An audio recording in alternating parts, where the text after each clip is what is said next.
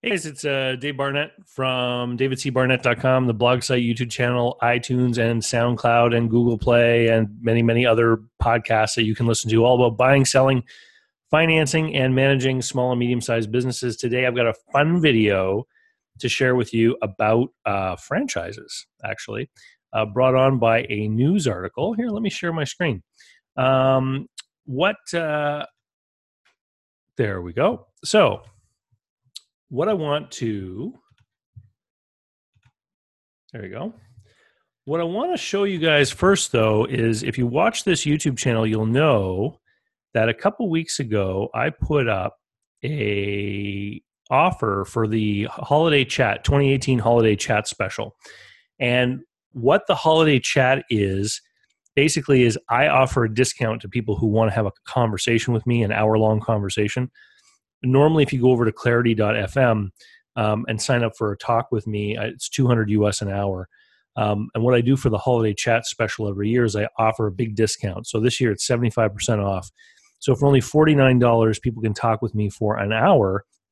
The catch is that those conversations end up on my YouTube channel and podcast. So it's a great way for general audience listeners to get an insight into some of the things that people are really doing, some of the things people are contemplating, the deals that people are looking at, and how I help them think through these deals and give them feedback and help give them some direction. So it's really great. And this year, I've made 8 of these available. 7 of them so far have been recorded. They're in the can. So there's only one left. You can, if you can try to buy the last one and just act quickly. Head over to the blog site, davidcbarnett.com, and you'll find a link right down here, Holiday Chat 2018, $49. Anyway, here's the deal, though. The only people who will be invited to watch these things are people who are on my email list. So if you come over to davidcbarnett.com, which is also investlocalbook.com, just down here on the left is a simple little form. Your email address is the only thing that is absolutely required. But if you want to give me your first and last name and your telephone area code, I'm not looking for your phone number, just your area code, and what topics you're interested in. The reason why I'm asking for your area code is quite simple. Sometimes I appear live for different events, and if I'm going to New York City, for example, then I want to be able to sort out from my list people that have area codes, phone area codes in that region. I'll just send them a special email saying I'm coming to New York City, for example. So that's why I want that. And so you have to be signed up to the email list in order to see the Holiday Chat videos or get links to the recordings. And right now there's 7 hours of stuff, and it's all going to be released over the holidays. So what are we talking about today? Well, as you guys know, back in 2015, I wrote a book called Franchise Warnings, and it was based on my experience being a business broker and helping people buy and sell franchises, and some of the absolutely crazy things that I saw happen firsthand with people that had really tied their fortunes to these franchise names, and some of the ways that those people were taken advantage of, misused, abused, etc. Because there's all kinds of books about how to pick the right franchise, but there were very, very few out there which were talking about the dangers of the franchise business model and the kinds of things you have to wrap your head around and ask about before you sign and hand over money. So what has prompted this video? Well, there is an article here, November 8th, 2018, that came out. And this is about a Canadian franchise company called Freshii. And they actually operate in many countries. So you may have seen a Freshii near you at some point. My first experience with Freshii is when they opened a location in my hometown, and I got to meet the person who opened it up. And unfortunately, he wasn't successful and ended up having to change hands. But look at this article. So Freshii is a publicly traded company, which means it's on the stock market. And it says in this article that they're an ambitious restaurant chain. They've been talking about doubling their stable of franchises within their portfolio. The chief executive officer, Matthew Corrin, said that he is updating his 2019 outlook. He had planned to add 320 stores to an existing 431. So he wanted to almost double the number of stores that he had in 2019, which is very, very aggressive. And then the announcement caused the shares to tumble more than 50%. And if we look at, and I don't make comments about publicly traded stocks, but they're at $2.55. These are Canadian dollars because it trades in Toronto. So it's way down to $2.55 right now. Back when it went public, back on February 3rd, 2017, it was at $15, and it's been going down, down, down. Now, the recent announcement that we're talking about came out here where this big drop is, but you'll notice that there's other big drops. So I was curious about that and went looking for news. But first of all, what I want to point out to you, well, actually, let's look at the prior news. So this is another article. It says Freshii plunges 35% after revealing growth slower than expected. And he said that UK and US expansions were going slower than expected because its multi-unit franchisees were more conservative about real estate than the company had anticipated. What does that mean? It means that franchisees that they had signed up were not out there signing new leases and putting leasehold improvements in to open those new restaurants aggressively. Why might that be? Well, maybe the existing locations they have aren't performing that great, and so they don't want to keep putting more money after the money they've already invested. But we're talking about articles here now that are for the investing public, not for particularly franchisees. Now, this article is from September 26, 2017. I think that lines up with that other drop. Yeah, August 3rd to 17th, 2017. And this is September 26th. So this would be a reporter reporting on the news after this drop had occurred. And it said, Freshii's failure to meet its store opening projections spooked investors on Tuesday, who reacted to the Toronto restaurant chain's slower than anticipated growth by pushing down its shares as much as 40%. And then there's some commentators here who say it's quite common for fast-growing restaurant chains to have to backtrack and not meet their expectations. Of course, stock market values are all based on what everyone expects is going to happen in the future. So by making big targets, of course, you create enthusiasm for the stock and maybe get people to invest in it who might not normally, etc. So back in the late 2017, they were saying that they expected to open 90 to 95 net new stores in 2017, down from an earlier forecast of 150 to 160. Freshii estimates there will be 369 to 376 Freshii stores open system-wide by December. So that's by December 2017.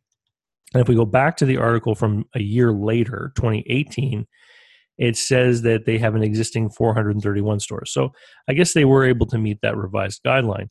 But in the rest of this article from 2017, it's a condemnation of franchisees for not being aggressive enough and for not wanting to borrow money to expand. And if you've read my book, Franchise Warnings, one of the things that I point out that people often don't think about when they're thinking about franchise businesses is that one of the reasons why franchisors choose to grow through franchising instead of just becoming a chain restaurant is because they get to leverage the capital and wealth of the franchisees. So if you have home equity, for example, that you can borrow against to go and build a restaurant, it's far easier for the franchisor to sell you a franchise and get you to borrow against your house to build a new restaurant than it would be for them to go to a bank and explain why they should be lent enough money to build 100 restaurants. Okay? So because restaurants are risky, right? So that's why franchising is a popular model, especially in risky categories like restaurant franchises. Now, let's go back to the 2018 article because I want to talk about the way he talks about his stores. Okay. So now that he's dialed back the amount of new stores that he expected to open in 2019, it says that he doesn't have as much pressure to open these new locations. He can be more disciplined in fixing or closing what he calls the bottom 10% of stores that he believes to be the culprit behind the steep drop in the company's same-store sales growth. And for the quarter, the same-store sales growth were down 0.8%. So, if the average store sold $100, now it's selling $99.20. So there's been a slight drop in the amount of sales in each store. But a year ago, it was growth rate of 5.1%. So if all the stores were selling $100, they grew to 105.10 cents that quarter. So they were growing pretty quick, and that's a quarter, not a year. So very, very quick growth. Now all of a sudden they're declining. And so here's something that happens with these franchisors is they promise the stock market, for example, or their investors that they're going to open all these new locations, and then they become more and more pressed to open more locations. And of course, the temptation is to open another location in a proven market where the product is accepted. So if a bunch of people on one street corner are going to Freshie and there's an empty location 3 blocks away, the idea is, hey, people in this neighborhood know about Freshie. If we open another location, maybe we can get more sales. Of course, if you start to oversaturate or start taking locations that aren't quite as good, just because you're focused on store growth, then of course you can cannibalize the sales of existing stores and you can undermine your growth. Now, the franchise guy, Corin, he is trying to grow the number of stores for a bunch of different reasons. Number one, he probably owns a bunch of the stock of this company, which means that as the stock price goes up, he becomes wealthier. Number two, every new location means that they grow their royalties, right? So that the company's sales grow. And number three, the selling of new franchise locations brings in franchise fees, because the franchisor doesn't make money necessarily if a location is profitable. All they care about is if a location has sales, they earn a royalty regardless of profit. And if they sell new locations, they earn a franchise fee. And if they're growing quickly, the stock price will keep going up. Okay. Now you got to ask yourself, how do those goals from the head of this franchise organization align with the goals of an individual person who wants to own a Freshie store? Right? We know that they've got pressure to put in more locations, which means they could put in one near you, which, and some people will tell you it's good. Having the name around more and more means that more people are aware. But if you lose customers because now you have a competitor with the same name as you, then obviously that's not good for you, right? So back to the article. Corin is complaining about these bottom 10% of stores that he believes to be the culprit. And basically what he wants to do, down here, Corin promised, so again, he's talking to industry people and the stock market investors. Corin promised that closing stores or swapping out underperforming franchisees would bring about a quick turnaround. While he didn't say how many stores he would close, he suggested a portion of the bottom 10% would likely go away in the next number of quarters. Now, when the franchise sales rep talks to you about a potential investment in this franchise brand, of course, what they're saying to you is that they're creating an opportunity for you, and they're laying the foundation and providing you with all of the systems and suppliers and branding, et cetera, that you need to be successful. These bottom 10%, so it's about 30 locations, I guess close to 40 now because he's got over 400 locations. That's 40 families that he is telling investors that he's either going to squeeze those franchisees out or force them to close down, or he knows that they're going to close anyway because they're not making money, and he's not going to resuscitate the locations. He's just going to let them go. Okay. And the thing that bugs me the most about this is let's look at the next quote. Okay. I think the point of ending guidance today is to not tell you what you should expect in the future, Corin told an analyst about the future of store closings. Our base is getting bigger, so the bottom 10% gets bigger inevitably. And then he says some other stuff. But basically, here's the point I want to get across. He doesn't consider the store to be your business. He considers each individual store to be an extension of his business. He talks about the individual locations like he is their owner. Meanwhile, they present it as an opportunity for you to own your own business. And so in the book, Franchise Warnings, one of the things I say to people is that when you buy into a franchise opportunity, you're not really owning your own business. You're kind of leasing one, right? because you don't own the brand, you don't own the recipes, you don't own the intellectual property. You, in a lot of cases, don't even have the option of taking down the name and putting something else up because they've got all these personal guarantees and all these other things wrapped up. And oftentimes there's special clauses and amendments to your lease. And if you want to walk away from it, they basically get it. And that's what happened in my local town. Is the franchisee that spent all the money to establish the place couldn't make a go of it. He locked the door, and in doing so defaulted on his agreement. And then Freshii came along and took the location. They hired a manager and ran it for a few months until they found someone new, and they sold it to that person. So the first guy's incredible losses, I have no idea how much it was, hundreds of thousands of dollars probably. They got everything he paid for, they got for free. And maybe they had to settle with a bank or something, but they probably settled for a very small number of pennies on the dollar. And then they turned around and sold it to somebody else and they earn money off this guy's failure. But the whole story reminded me of something else. So this is an article. It says, Great Canadian Bagel makes slow but sure gains in Moscow. Now, Great Canadian Bagel is a bagel franchise, and you can get lunch there, and you can get a cup of coffee, and of course you can get bagels. And this article basically talks about how great this company is, and they've just opened a bagel store in Moscow.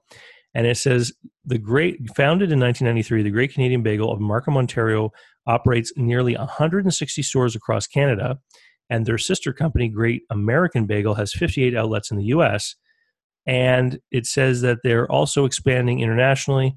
They have 2 locations in London, England, and everything is absolutely great. Okay, so this is 160 plus 58, that's 218. One in Moscow is 219, 2 more in London, that's 221 stores. Now, this is from February of 2000. So this article is pushing almost 20 years old, okay, this news. Now, if we go to the Great Canadian Bagel website today, we can get a list of their store locations, and I counted them. There are 20. 90% of Great Canadian Bagels are closed from what was open back in 2000, according to that news article that mentioned Moscow. So why am I bringing this up? It's for a couple of reasons. And again, if you're ever thinking about a franchise, or if you ever hear of a friend thinking about opening or buying a franchise, buy a copy of Franchise Warnings. The Kindle edition is like $9. You can get it on Audible now. The paperback might cost you 15 US, 19 Canadian. It's not a big investment. It can save you hundreds of thousands of dollars. But here's another thing that I point out in the book is that when you buy into a franchise, you often have to lease space, and typically the landlord wants you to sign like a 5-year lease. And so you sign that 5-year lease. If you end up in a position where you're losing money every month, it may still make sense for you to keep the store open until the end of your lease to avoid the liability related to breaking the lease. So there can be lots of businesses that you see every day that are not making money, but they're still open because it's cheaper for the owner to stay there and lose money than it is to close down the store and face being sued by the landlord. Okay. So when these franchises get onto these explosive growth curves, what they do is they use the excitement and energy of people buying locations to convince more people to buy locations. So, Freshii has had this explosive growth where they're wanting to add hundreds of stores every year. The fact that they have, hundreds of people opening new Freshies every year often is the thing that convinces new people to open one, not anything to do with actual performance. And people get excited and they think this is the big new thing. They all think this is my opportunity. I wasn't around in the 1950s when Ray Kroc was offering McDonald's restaurants to people, but this is the time when I can get in on the ground floor of an opportunity that's going to make me rich, blah, blah, blah, right?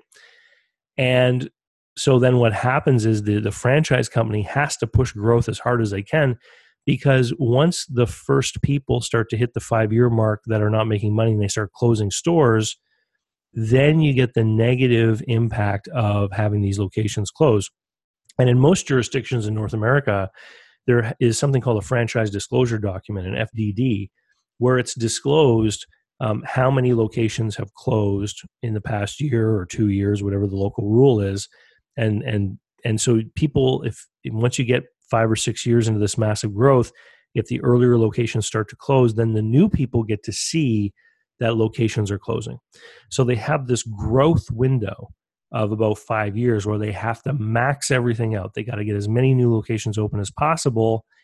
And then, it's just a managed decline. If it doesn't really fly, it just starts to sink until you end up like the Great Canadian Bagel with 20 locations. So that's my rant brought on by this news article. Again, if you're interested in anything to do with buying a business, you should be heading over to businessbuyeradvantage.com.